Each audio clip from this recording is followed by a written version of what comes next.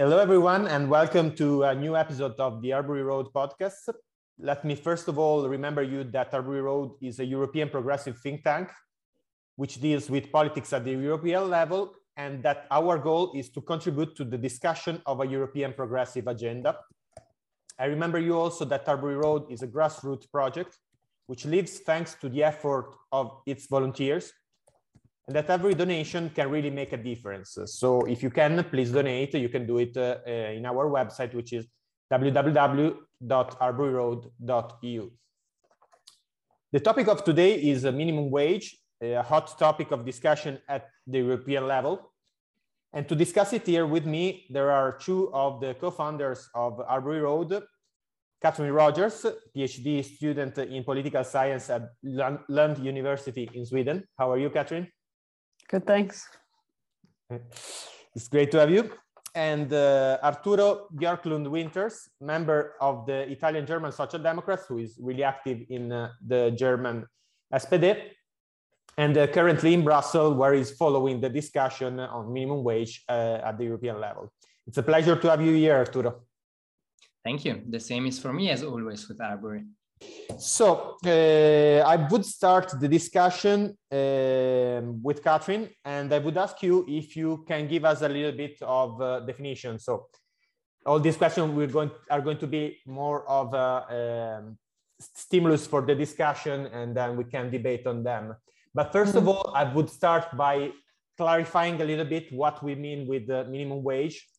There is a lot of talking nowadays about minimum wage, but there are also a lot of other different instruments. And there is a little bit of confusion, generally speaking. For example, we talk about universal basic income, UBI, about a minimum wage, but also living wage, subsistence wage. And all these instruments are different and respond to different concepts. So, Catherine, if you can give us a clear definition of minimum wage and perhaps clarify a little bit what the goal of minimum wage is and how it differs from other instruments. Okay, so a minimum wage is an instrument or a law that regulates the lowest level of remuneration or pay that a worker can legally receive from their employer for their labor. So it affects the distribution of market income. And I say that because this is what makes a minimum wage different from other types of welfare policies or instruments that have similar goals, which are to reduce inequality and improve the material well-being of workers. Other types of welfare policies might be government transfers or welfare payments that are made to people who aren't able to work full-time for whatever reason. And these have similar goals, but they're funded by taxation. They're transfers from the government kind of made to redistribute income after market earnings and taxation, whereas a minimum wage is regulating that initial distribution of market income. In terms of, I mean, you mentioned the UBI, I guess that's worth, or a universal basic income. Mm-hmm. I guess it's worth distinguishing between a minimum wage and a UBI and other types of welfare policies too, right? Because a UBI is funded from taxation. It's a payment from the government, not from employers. But it's slightly different again, I would say, from other types of welfare payments in that it's not necessarily supposed to be redistributive. A universal basic income is the idea of paying a flat basic level of income to all citizens on the basis of citizenship. We don't have to forget that this idea actually comes from the neoliberal economists and not from socialists. Yeah. So definitely it has not to be put equal on a redistributive policy, because if you cut all services, saying then everybody gets the money he needs, you have an extreme neoliberal idea of state. Yeah. And indeed, what I think is common to this kind of policies and to this kind of instrument is that in itself, they are not necessarily redistributive or not, like, right, they still make a redistribution, but it depends really how they are used within the general welfare system. So that is a really important thing to clarify. Yeah, and So going on this direction, what we can discuss a little bit is perhaps Arturo, you can give us a bit of a hint of the discussion that is happening in Brussels in this moment. There is been a lot of debating in the last months. There is the social democratic proposal on the table, which is the Great Shift, if I'm not wrong, isn't it? Yeah, there is the Great Shift, but before going on the Great Shift, because the Great Shift is more about, it's a vision of the Socialists and Democrats. There is an independent research group trying to define what is a social democratic politics for the next decade. Mm-hmm. And they published a paper named The Great Shift, where they actually present how interconnected the environmental and the social questions are, and trying to develop a vision for a social democratic policy for the next 20 years.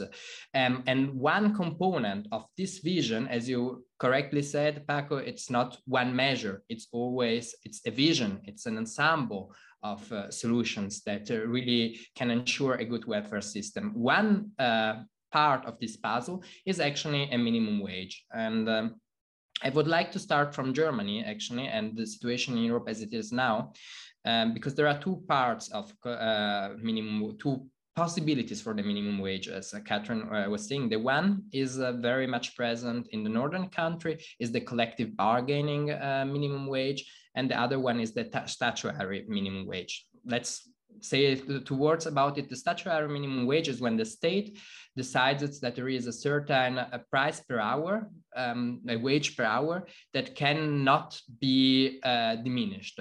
In Germany, there is a strong tradition, as in Italy or in Denmark or in Sweden, of trade unions. So it came only late. Lately, there was a shift from collective bargaining to this minimum wage. This was achieved and was one of the conditions for one of the great coalition with Angela Merkel of the Social Democrats. I think 2013, 2014, it was actually then introduced. Or maybe 2015 even, at €9.60 was at the beginning. Now with one of the proposals of the Social Democrats in Germany was to heighten it to €12.40, because considering also pension and so on, that's the threshold for poverty. So now that's a little bit the history in Germany, a country that changed from a system based only on collective bargaining, where the trade unions decided a minimum wage for each branch of economy, to a statutory, so given by state. Why? Because we live in a world that changes very fast, and you can see it with all the new platforms and sub-workers. It's much more difficult to define group categories where you can really bargain. You can think of Deliveroo or all these platforms, and having such a statutory wage is actually a new tool. Now, worldwide, one of the highest minimum wages, also related to the power, to the average of wages, is France. France is a very advanced social state in many perspectives. And in France, it's so that around 60, if you take the median of wages and 60% of it, that's the minimum wage of France. And that could be a good threshold for the whole of Europe, because we have a common market without common protections, or too few, which means social dumping. And now I start stopping because I'm speaking too much. But the idea is actually having, as we had the European semester, putting standards for the fiscal policy, where there were goals set by the Commission and the state had to abide, and they were basically mean for imposing austerity policy. To do the same now with the social Europe. And avoiding social dumping, you could do by inserting in the European semester the goals of having minimum wage that protect and fulfill some prerequisites. For example, protecting from poverty, which is more or less the 60% average key number that I was quoting. And we had an important vote, because the Ample Committee, the Committee for Social Question in the European Committee, 2 weeks ago, last week, voted about a draft for this proposal, and it was accepted. So that's a little bit the situation. And well, I like, but we will have plenty. So can you clarify, Arturo, 60%, what that does mean concretely, just for the listener? So 60 60% of the median. I mean, it's a way, the question is which numbers, it's a little bit technical in a sense, but we have the different, we have a great heterogeneity, as in all countries, also in the USA, it is like that, between regions in Europe, which means if we put a statutory, if we would think of putting a statutory minimum wage for the whole of Europe, it wouldn't work, because 10 euros in, of course, that's the reality, 10 euros in Greek is not 10 euro in the northern of Germany. And so the idea is to orient it to the average or to the wages.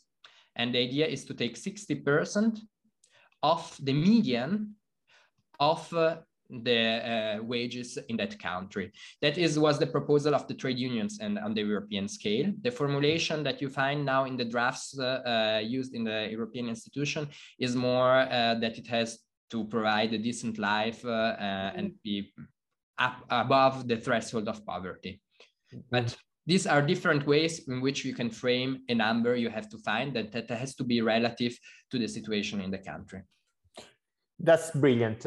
So coming to this proposal, I heard there has been, though, a little bit of opposition, especially there are a few countries which, despite being some of the countries which historically where welfare state have been invented, or at least experimented in the first phase, are not completely agreeing with these new instruments.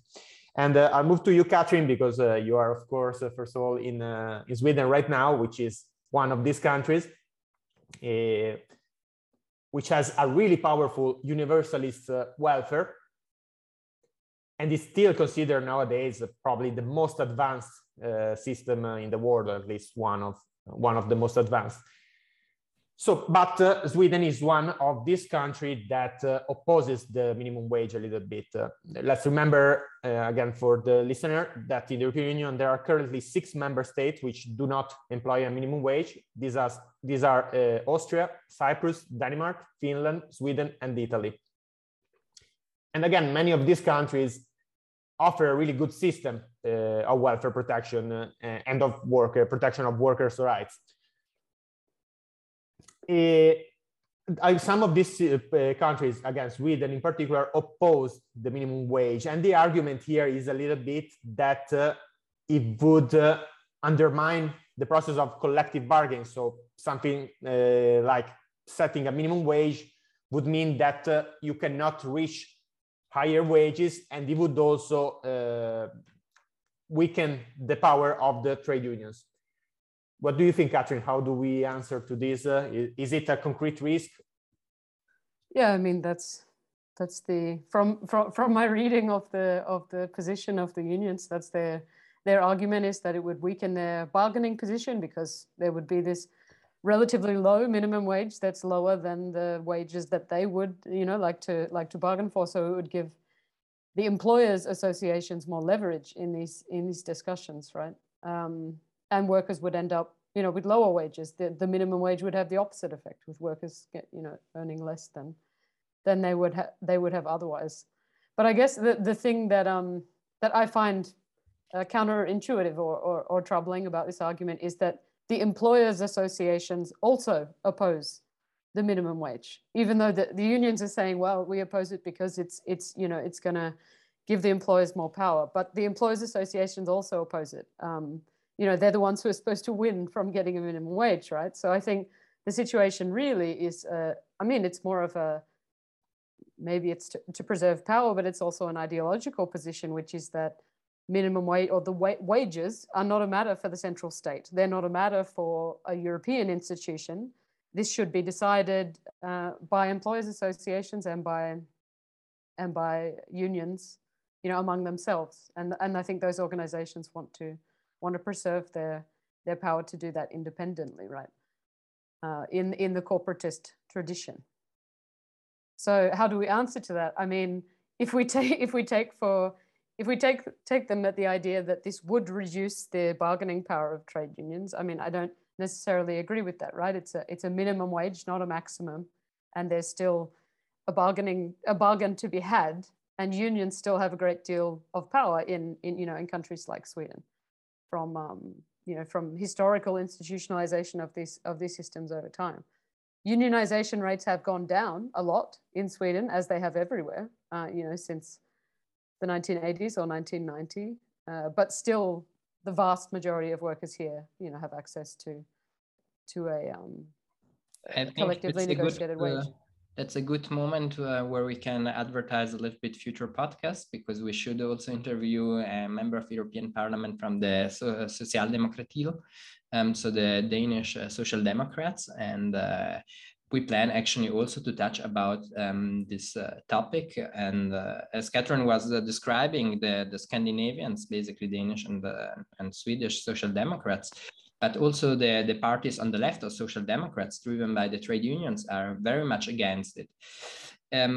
I agree to all the reasons that Catherine gave. I would just add one more.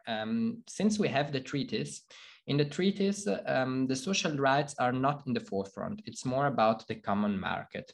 And there were actually decisions taken in the past by the Court of Justice. The most famous are the Viking case and the LaSalle case, where economical freedoms the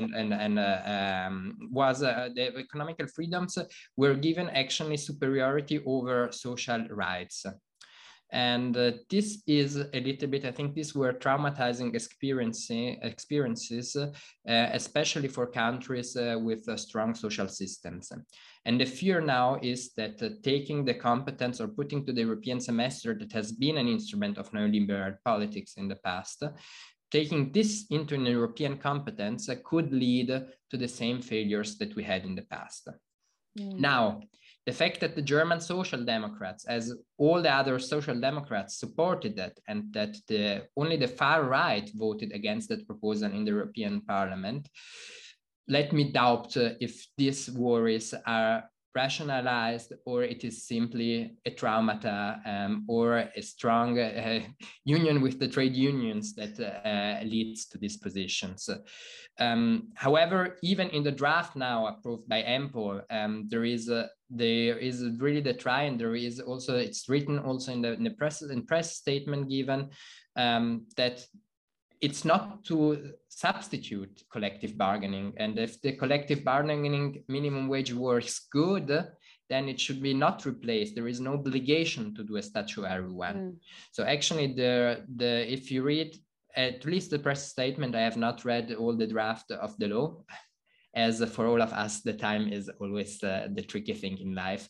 But there seems to be really a try to have this clause to make all person participating satisfied. I don't see, again, I'm not an expert about law, European law. I've not studied that. I'm a theoretical physicist or an engineer, depending on the views.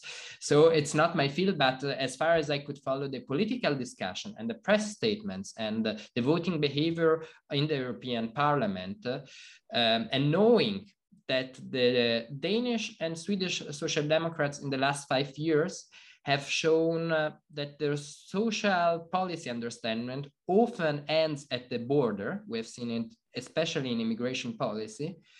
I might doubt that also in this, they are driven a little bit by nationalistic fears instead of rational thoughts. What do you think, Catherine? Well, coming back, you already gave your impression on this, but what about the 60% on the median? Do you agree with that? Like, do you think that is a good measurement? Do you think? I mean, if we're talking about alleviating poverty, sure. But the thing that concerns me about it, or that I wonder, if I were to imagine what's a good minimum wage policy for Europe, I think the goal should be not just to alleviate poverty everywhere, but to start to equalize the living standards of people across Europe, right? And this policy, while it makes it, quite implementable for every nation, every member state, it means that the purchasing power of people on minimum wage in Hungary is going to be much, much lower than that of people in the Netherlands. And that won't change. I mean, that's already the case. And that won't change with this kind of measure. So I wonder whether, maybe this is about the package of mechanisms, right? this is just one mechanism. Maybe we don't need to design a European minimum wage in a way to try to to try to achieve this goal. But I think it's an opportunity to do so, right? I think actually the minimum wage is not an instrument for convergence in itself. It's convergence upward in the sense that you start to put common standards also regarding the lasts in the society. So I think it's a step forward also in that perspective. But of course, there are also economical mechanisms for which you can't enforce the same minimum wage everywhere as it is now, because this attractivity that is given by economical regions, I mean, we can't deny completely that there is a kind of feedback mechanism in free market where if the workforce costs less and the life also costs less, firms or business will move a little bit into it. The question is, how far do we want to cooperate with market mechanism and how far do we want to stir them? And I think that this could be a first path in the direction of a convergence for the poorest, still leaving space for market convergence. But I think people, I mean, when we talk about raising the minimum wage in a country that's not part of Europe, in a place like New Zealand or wherever, people can speak about how, well, we can't raise it because in certain parts of the country, that's going to be very challenging for local businesses, right? And I think if we think about Europe as a union, as one place where if we think about our vision of a more united Europe and a more democratic and federalist Europe, then we should think of different countries not as, completely different markets. As I mean, they're not. It's a common market, right? But I mean, I think there is an argument for having a minimum wage that is more consistent and I mean, in its ultimate level, not just in proportion to the average wages, right? Because it is one mechanism for, setting a more uniform minimum for all Europeans to be living at, right? And I mean, in Italy, they make the same criticism, no? When you talk about a minimum wage, they say, no, but the North is really different from the South. Now, Italy is one of the places where actually there is more probably divergence in Europe. So it might even make sense as an argument. But the point being, like, perhaps a distinction should be made at least between the Euro area, where you de facto have similar economies, you have a common currency, which affects the whole economic performance of the country. So treating them still as different countries from this point perspective, I mean, I'm not sure if right now a minimum wage in Greece and Germany, the same minimum wage makes sense, but I think the goal, at least in the Euro area, should be of convergence in the next 5 to 10 years, because we suffer. And that's it. Why not over time? But then I think it's not. I think this solution proposed at the moment with the benchmark system being relative is actually achieving exactly this, because in the moment where we have a convergence of the economy, we have a convergence of the minimum wage. So in the moment where all the economies have the same strengths, they have the same minimum wage. It's just a way to try to avoid to cut the legs of the countries starting to stand on their own. Although this metaphor is very bad, because every country in the European Union can stand off its own legs. So, but I think you had the idea of what I was intending. However, very shortly, we arrived to the point, and that's what about the great shift. That's not only about wages, poverty, the more weaker or the weaker not, but the more economically weaker part of the population will be affected also most by climate change.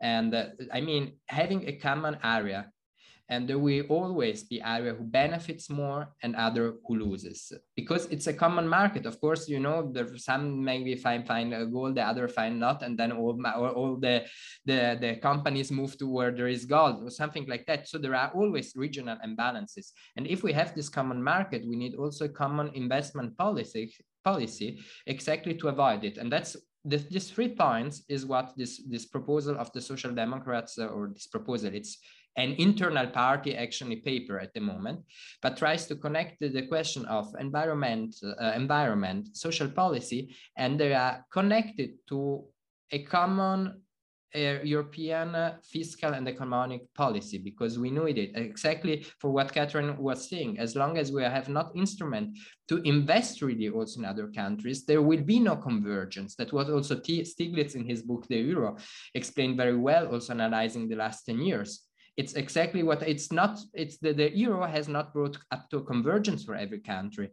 In some cases, it's even divergent. So we need a common investment. And if we have such a framework, then the minimum wage, also based on benchmarking, works exactly as you were saying. So I agree. We need a common package and we need a common vision. And not only Social Democrats, but also with Greens left as progressive in Europe. Yeah, I definitely agree with that. And I mean, for sure, right at in this moment, a common minimum wage is not probably feasible in terms of, in Bulgaria, I believe the average wage is around, I think it's the country where the average wage is lower and is around 400 to 500 euros. The minimum wage is, I think, the lowest, yeah. As far as I can remember. It would make sense to, have a minimum wage of 1,000 euros, let's say, which is what is proposed right now in Italy for Bulgaria. But I think it's important to have also the idea of a convergence and of inserting the minimum wage into a general path towards the creation of similar conditions in all the countries. Before moving to that, well, we don't have much time, but I want also, perhaps we should address a little bit also the objection which are made. We talk about the objection within the progressive world, perhaps talk a little bit also about the objection from the more like neoliberal perspective. I don't like the objection from neoliberals. Yeah, I know, but like, let's have a talk about it anyway. To reply, exactly. He was just joking, Paco. Exactly. Well, you, for example, Arturo, are in Germany, which is, one of the countries which historically was where the neoliberal, but ordoliberal thought, the German ordoliberal thought developed, and. But we can say the same for socialism. Yeah, of course. It's not to say that Germany is not, I mean, the SPD is definitely perhaps the most important socialist movement as well in the German history.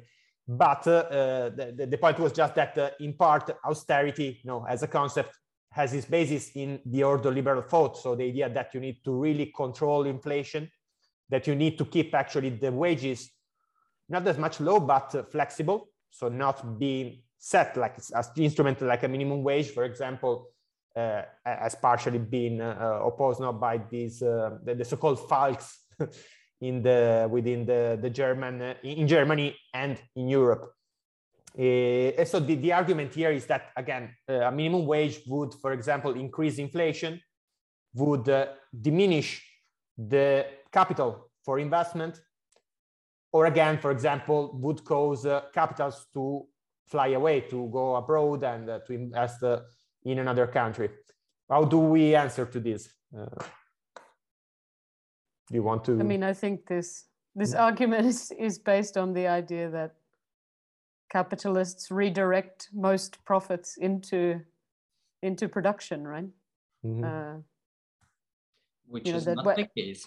Exactly. I mean, we have Piketty to thank for that, right? Mm-hmm. We have good evidence that this is not the case. That what we see is a concentration of that's wealth. why it's also good politics, also from an economic point of view, to have a minimum wage, because it has a redistributive character, and we know that people that have to spend to survive are going to spend the money and not to put them in a bank or in something where people will not see it anymore and it will not benefit the people as a whole. So it has also an economical advantage to do it. Moreover, I think that we have, and I think this is happening, these assumptions, these axioms of neoliberal economy, where there is always a place where somebody can move. I think there are being questions. It started with Trump in a way. Trump was the first real critic to neoliberalism, globalism, to this globalism of saying, but now we see it flooded everywhere with Corona at the latest. We know that there are some things that we can't simply leave to the global free market. For example, the industry, the key industry for sanitary equipment, for example, the mask, we have seen it. So it's not that we can always allow. I don't think the states, and if you look at the USA, for example, they built also the richdom with protectionism at the beginning, with the Monroe Doctrine and so on. I think it's not the solution to say we need a giant market as big as it is. I think we really need also to think as a state which industries are key for having a happy society. The goal, it's not the goal. The goal cannot be having the biggest market as possible and the freest market as possible. The goal should be to having the highest well-being possible. And in that perspective, I think there are also some industry that has to stay in our states, the rule. And then it's not so easy to say they go away. Moreover, everyone wants to be in the European market. I mean, the European market is, you can do good money, you can live well. I mean, that is a luck we have. We have a strong bargaining position as common market. I mean, hopefully it's becoming a model, and that's what we open, not that much Europe, but like the fairer society where you have redistribution. I'll add that the proposal of a global tax that has been made recently by the European Union together with the United States, I think it's would be a really good start to limit this problem of the capitals going in regions where there are lower income. And another thing, that there is also an historical contingency, like, you know, there is an historical moment in the past 15 years, we actually are suffering from the opposite problem, which is a little bit of deflation or really low inflation. And actually the European economy, I believe, was kept basically frozen for a while. Like actually it's artificially low now, the level of the wages. So I believe that in this historical moment in particular, a stimulation of consumption of the wages is really important. Okay, we're running out of time. Do you want to close with the final thought about how, again, the minimum wage? So it's a priority, but how, perhaps, Catherine, I know you need to go, but like, how would you, once we get the minimum wage, what is the next step? What would be, in your opinion? I mean, somewhere between the minimum wage and seizing the means of production, I guess, is democratizing the European Union. I mean, a lot of these things, a lot of these mechanisms that would be wonderful to see at a European level to help talk about convergence are very difficult politically to do when, you know, kind of nationally specific existing institutions and things like this affect the way that the council is going to deal with whatever types of proposals. So I think, fully democratizing the European Union then helps with a lot of these problems. I remember to the listener that Catherine talks at personal level. Arbery Road does not approve the sizing of the means of production yet. Arturo, do you want to also close? Well, you already spoke about this, like in the sense of the very broad picture. I did indeed. So that's why now I will not speak of the very broad picture, but of the very small picture. I think the next steps, well, the most important is making advertisement for Arbery Road, because as voice of the European progressive, we can make the change for European politics toward the sustainable and social politics. But to be very concrete, we need to check that minimum wage directive will be also applied if there are minimum wages. But the same, what Catherine was saying about the difference within Europe, it's an important, there was already the directive about earning the same money as the people working there. So the same money for the same work. That was a directive that was already approved in the previous legislative. We need a labor authority in Europe. The European Labor Authority was now established, I think, 2019, in July 2019. But we need really to give money to this authority, give means to this authority to really check that there is no social dumping, no structural social dumping as it is taking place now in many sectors. So what we need is not only to having the laws, but having an authority being able to check that these laws are applied. Thank you so much, Arturo. I definitely agree. And I think the discussion was really good, and we should probably relaunch with another podcast soon, discussing the labor market more in general, not only about minimum wage. I think it could be really interesting. Okay, that's all for today.